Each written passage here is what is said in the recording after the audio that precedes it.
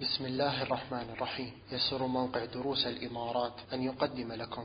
بسم الله والحمد لله والصلاة والسلام على رسول الله، وأشهد أن لا إله إلا الله وحده لا شريك له، وأشهد أن محمدا عبده ورسوله، أما بعد.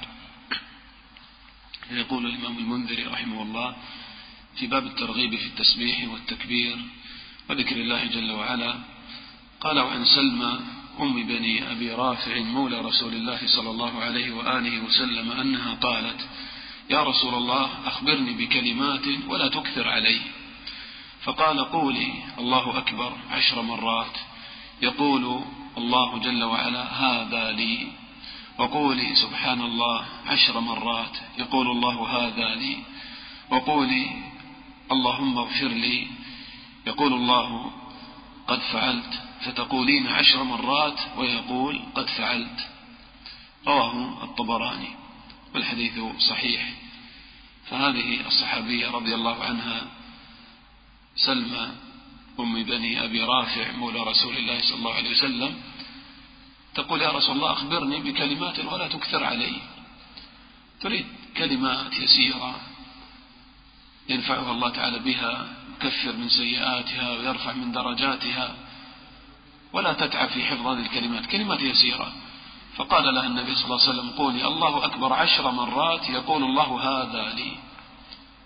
الله أكبر 10 مرات، هذا فيه استحباب هذا الذكر بهذا العدد، وهذا من الأذكار المطلقة، تقول هذا الذكر في أي وقت بهذا العدد أو تزيد. وقولي سبحان الله 10 مرات يقول الله هذا لي، لأنك تسبح الله وتعظم الله وتكبر الله، فيقول الله تعالى هذا لي. وقولي اللهم اغفر لي يقول قد فعلت، فتقولين 10 مرات اللهم اغفر لي اللهم اغفر لي اللهم اغفر لي 10 مرات، وفي كل مرة الله تعالى يقول قد فعلت قد فعلت. وهذا من إلحاح العبد في الدعاء، وهذا يحبه الله تعالى أن تلح في الدعاء. وكان النبي صلى الله عليه وسلم إذا دعا يكرر الدعاء 3. هذا من الإلحاح، والإلحاح فيه إظهار الافتقار والانكسار لله جل وعلا. قال: وعن أبي هريرة رضي الله عنه أن رسول الله صلى الله عليه وسلم قال: خذوا جنتكم. قالوا: يا رسول الله، أمن عدو قد حضر؟ خذوا جنتكم يعني خذوا ما يقيكم من العدو من الدروع، لأن كلمة الجنة تدل على الستر والوقاية، فالدرع يسمى جنة، ولأنه يستر المحارب ويقيه من ضربات العدو. وكذلك الجنين في بطن أمه جنين لأنه مستتر في بطن أمه، والجن لا نراهم لأنهم مستترون، والجنة البستان العظيم كثير الأشجار لأن من دخله لا يرى ويستتر فيه. فالنبي صلى الله عليه وسلم يقول لهم: خذوا جنتكم. وهذا من حسن تعليم النبي صلى الله عليه وسلم، هذا الأمر فيه تشويق، فالسامع يستغرب ويدخل في قلبه شيء من الهيبة والخوف، لعل عدوا قد جاء. يا رسول الله، من عدو قد حضر؟ قال: لا، ولكن جنتكم من النار، قولوا سبحان الله والحمد لله ولا إله إلا الله والله أكبر، فإنهن يأتين يوم القيامة مجنبات، أو قال مجنبات بفتح النون، مجنبات ومعقبات، وهن الباقيات الصالحات. رواه النسائي. وزاد عند الطبراني في الأوسط: ولا حول ولا قوة إلا بالله. فهذه الكلمات جنة من النار ووقاية من النار. وقد ثبت في الحديث يعني أنه ما من شيء أنجى للعبد من عذاب الله من ذكر الله جل وعلا. فالذي يذكر الله تعالى كثيرا، وبالذات هذه الكلمات العظيمة التي هي جماع التعظيم لله تعالى، سبحان الله والحمد لله ولا إله إلا الله والله أكبر ولا حول ولا قوة إلا بالله، هذه وقاية لك من نار جهنم. تكثر من هذه الكلمات في قيامك وقعودك، في ذهابك ومجيئك، في يعني يومك كله. تحرص على هذه الكلمات ولا يزال لسانك رطبا من ذكر الله فيعطيك الله تعالى من النار. جنتكم من النار قولوا سبحان الله والحمد لله ولا إله إلا الله والله أكبر. قال فإنهن يأتين يوم القيامة مجنبات، قال أي مقدمات أمامكم، مقدمات أمامكم. وفي رواية للحاكم منجيات، يعني تنجي العبد من النار. ورواه الطبراني في الصغير في المعجم الصغير فجمع بين اللفظين فقال ومنجيات ومجنبات، إسناده جيد قوي. فيأتينا يوم القيامة مجنبات، يعني تأتي هذه الكلمات أمامك. كيف؟ الله أعلم، كيف تتمثل هذه الكلمات بأي صورة الله أعلم. المهم هذه الكلمات تأتي يوم القيامة أمامك، هذا مما يؤمن به المؤمن. كما تأتي سورة البقرة وآل عمران كالغيايتين والسحابتين، كذلك يعني هذه الكلمات تأتي من أمامك تدافع عنك، تقيك من النار.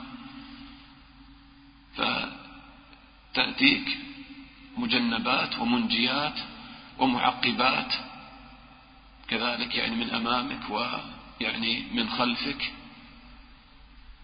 تحفظك من العذاب يوم القيامة. قال وهن الباقيات الصالحات.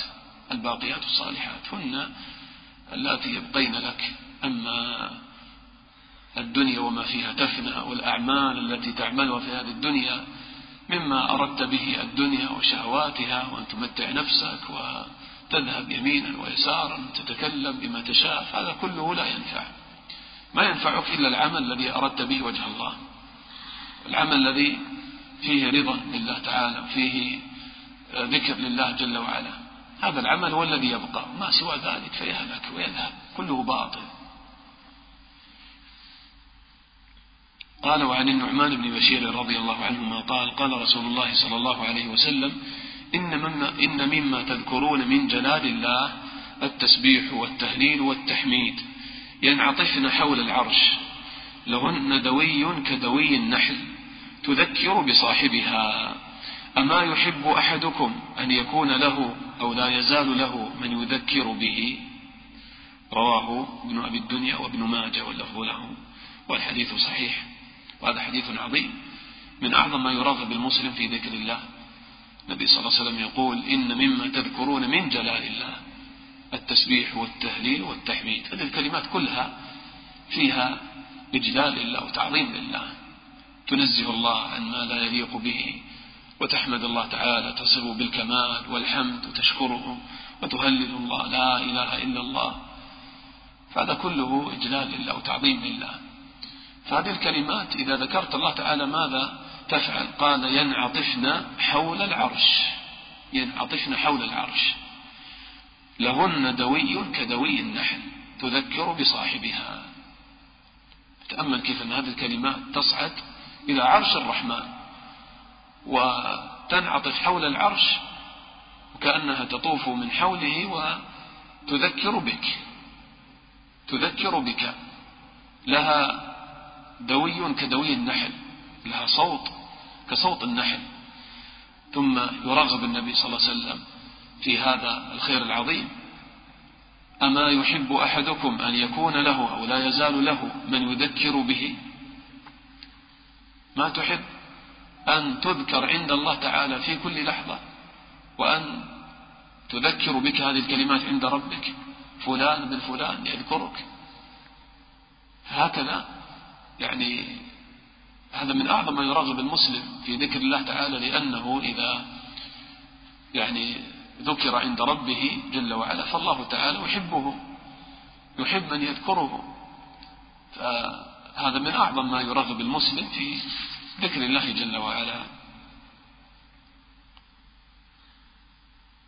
قال وعن عبد الله بن عمرو رضي الله عنهما قال قال رسول الله صلى الله عليه وسلم ما على الأرض أحد يقول لا إله إلا الله والله أكبر ولا حول ولا قوة إلا بالله إلا كفرت عنه خطاياه ولو كانت مثل زبد البحر. رواه النسائي والترمذي، ورواه ابن أبي الدنيا والحاكم، وزاد سبحان الله والحمد لله. وهذه يعني الكلمات يعني كفارات. تأمل هنا ولو قلتها مرة واحدة لكن بصدق وإخلاص ويقين، سبحان الله والحمد لله ولا إله إلا الله والله أكبر ولا حول ولا قوة إلا بالله، قال إلا كفرت عنه خطايا ولو كانت مثل زبد البحر. هذا من رحمة الله تعالى، أن الذي يصدق في هذه الكلمات لابد أن يقوم في قلبه رجوع إلى الله وتعظيم لله وتوبة إلى الله، وإلا كيف إنسان يقول الله أكبر ثم يصر على معصية الله؟ إذن ما أصبح الله تعالى أكبر من كل شيء في قلبك، أصبحت هذه المعاصي كأنها أكبر في قلبك، لذلك ما تستطيع أن تتركها. فالذي يصدق مع الله هذه الكلمات الله تعالى يصدقه ويعطيه من الخيرات ما لا يخطر بباله والله، من تكفير السيئات ورفع الدرجات. فالله تعالى رحيم كريم منان جل وعلا، فاذكروني أذكركم واشكروا لي ولا تكفرون. نعم، لعلنا نتوقف عند هذا الحديث ونكمل يعني ما تبقى من أحاديث هذا الباب في الدرس القادم. نسأل الله تعالى أن ينفعنا بما سمعنا، والحمد لله رب العالمين، وصلى الله وسلم على نبينا محمد وعلى آله وصحبه أجمعين. نعم.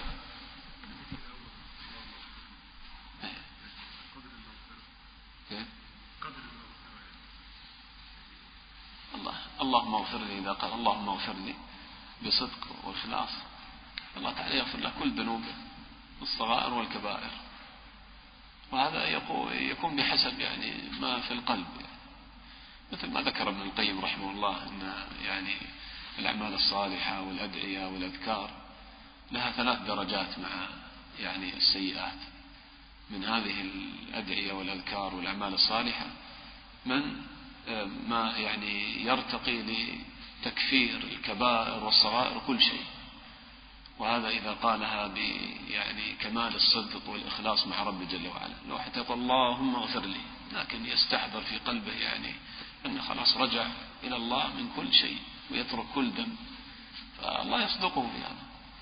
وأحيانا يعني ما يكون في القلب ذلك الإخلاص الكبير وكذا، فيعني تكون هذه السيئات أو يعني هذه الأذكار والأعمال الصالحة تكفر الصغائر لكن ما ترقى لتكفير الكبائر، لأن في قلبه شيء من الإصرار عليها، وأنه ما يترك مثلا يعني يعرف في نفسه أنه يقول في كلمات لكني مثلا سأصر على الدخان، سأصر على النظر للنساء، سأصر على كذا، وما أبدا يفكر في التوبة من هذه المعاصي، فقد ما يكون له كفارة من هذه الذنوب إذا يعني قالها. وتكون هذه الأذكار في ميزان حسناته غدا يوم القيامة، قد تكون من أسباب إيش يعني تكفير السيئات هذه التي عملها. عرفت كيف؟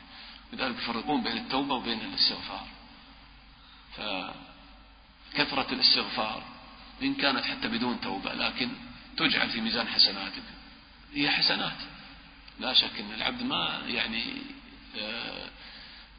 يخسر وما يعطى شيء من هذا الأجر، أجر الاستغفار، ولو كان بدون يعني استحضار يعني المعاني والرجوع إلى الله التام وكذا يعني، لكن قال استغفر الله في يعني قلبه شيء من الخير وإلا ما ينطق هذه الكلمة، فهذه تجعل في ميزان حسناته. وقد بعد ذلك بكثرة هذا الاستغفار تغلب الحسنات السيئات ويكفر الله سيئاته، فهو من أسباب التكفير. لكن هل في الوقت نفسه يزيل كل المعاصي؟ هذا بحسب ما يقوم في قلبه. فهذه الدرجة الثانية، قد يزيل الصغائر لكن ما يزيل الكبائر مثلا. والدرجة الثالثة إذا كان في غاية يعني الضعف، أنه يعني يأتي بالأعمال الصالحة أو الأذكار عن غفلة فقط، يقولها بلسانه أو يفعل أفعال ولا يستشعر شيئا، فهذه قد حتى ما ترقى لتكفير الصغائر. يقول ابن القيم يعني قد تكفر شيئا يسيرا بحسب ما يقوم في قلبه، لكنها حسنات توضع في ميزان حسناته. فهذا الكلام ابن القيم يعني جميل ويحل لك الإشكالات في هذا الباب كله يعني.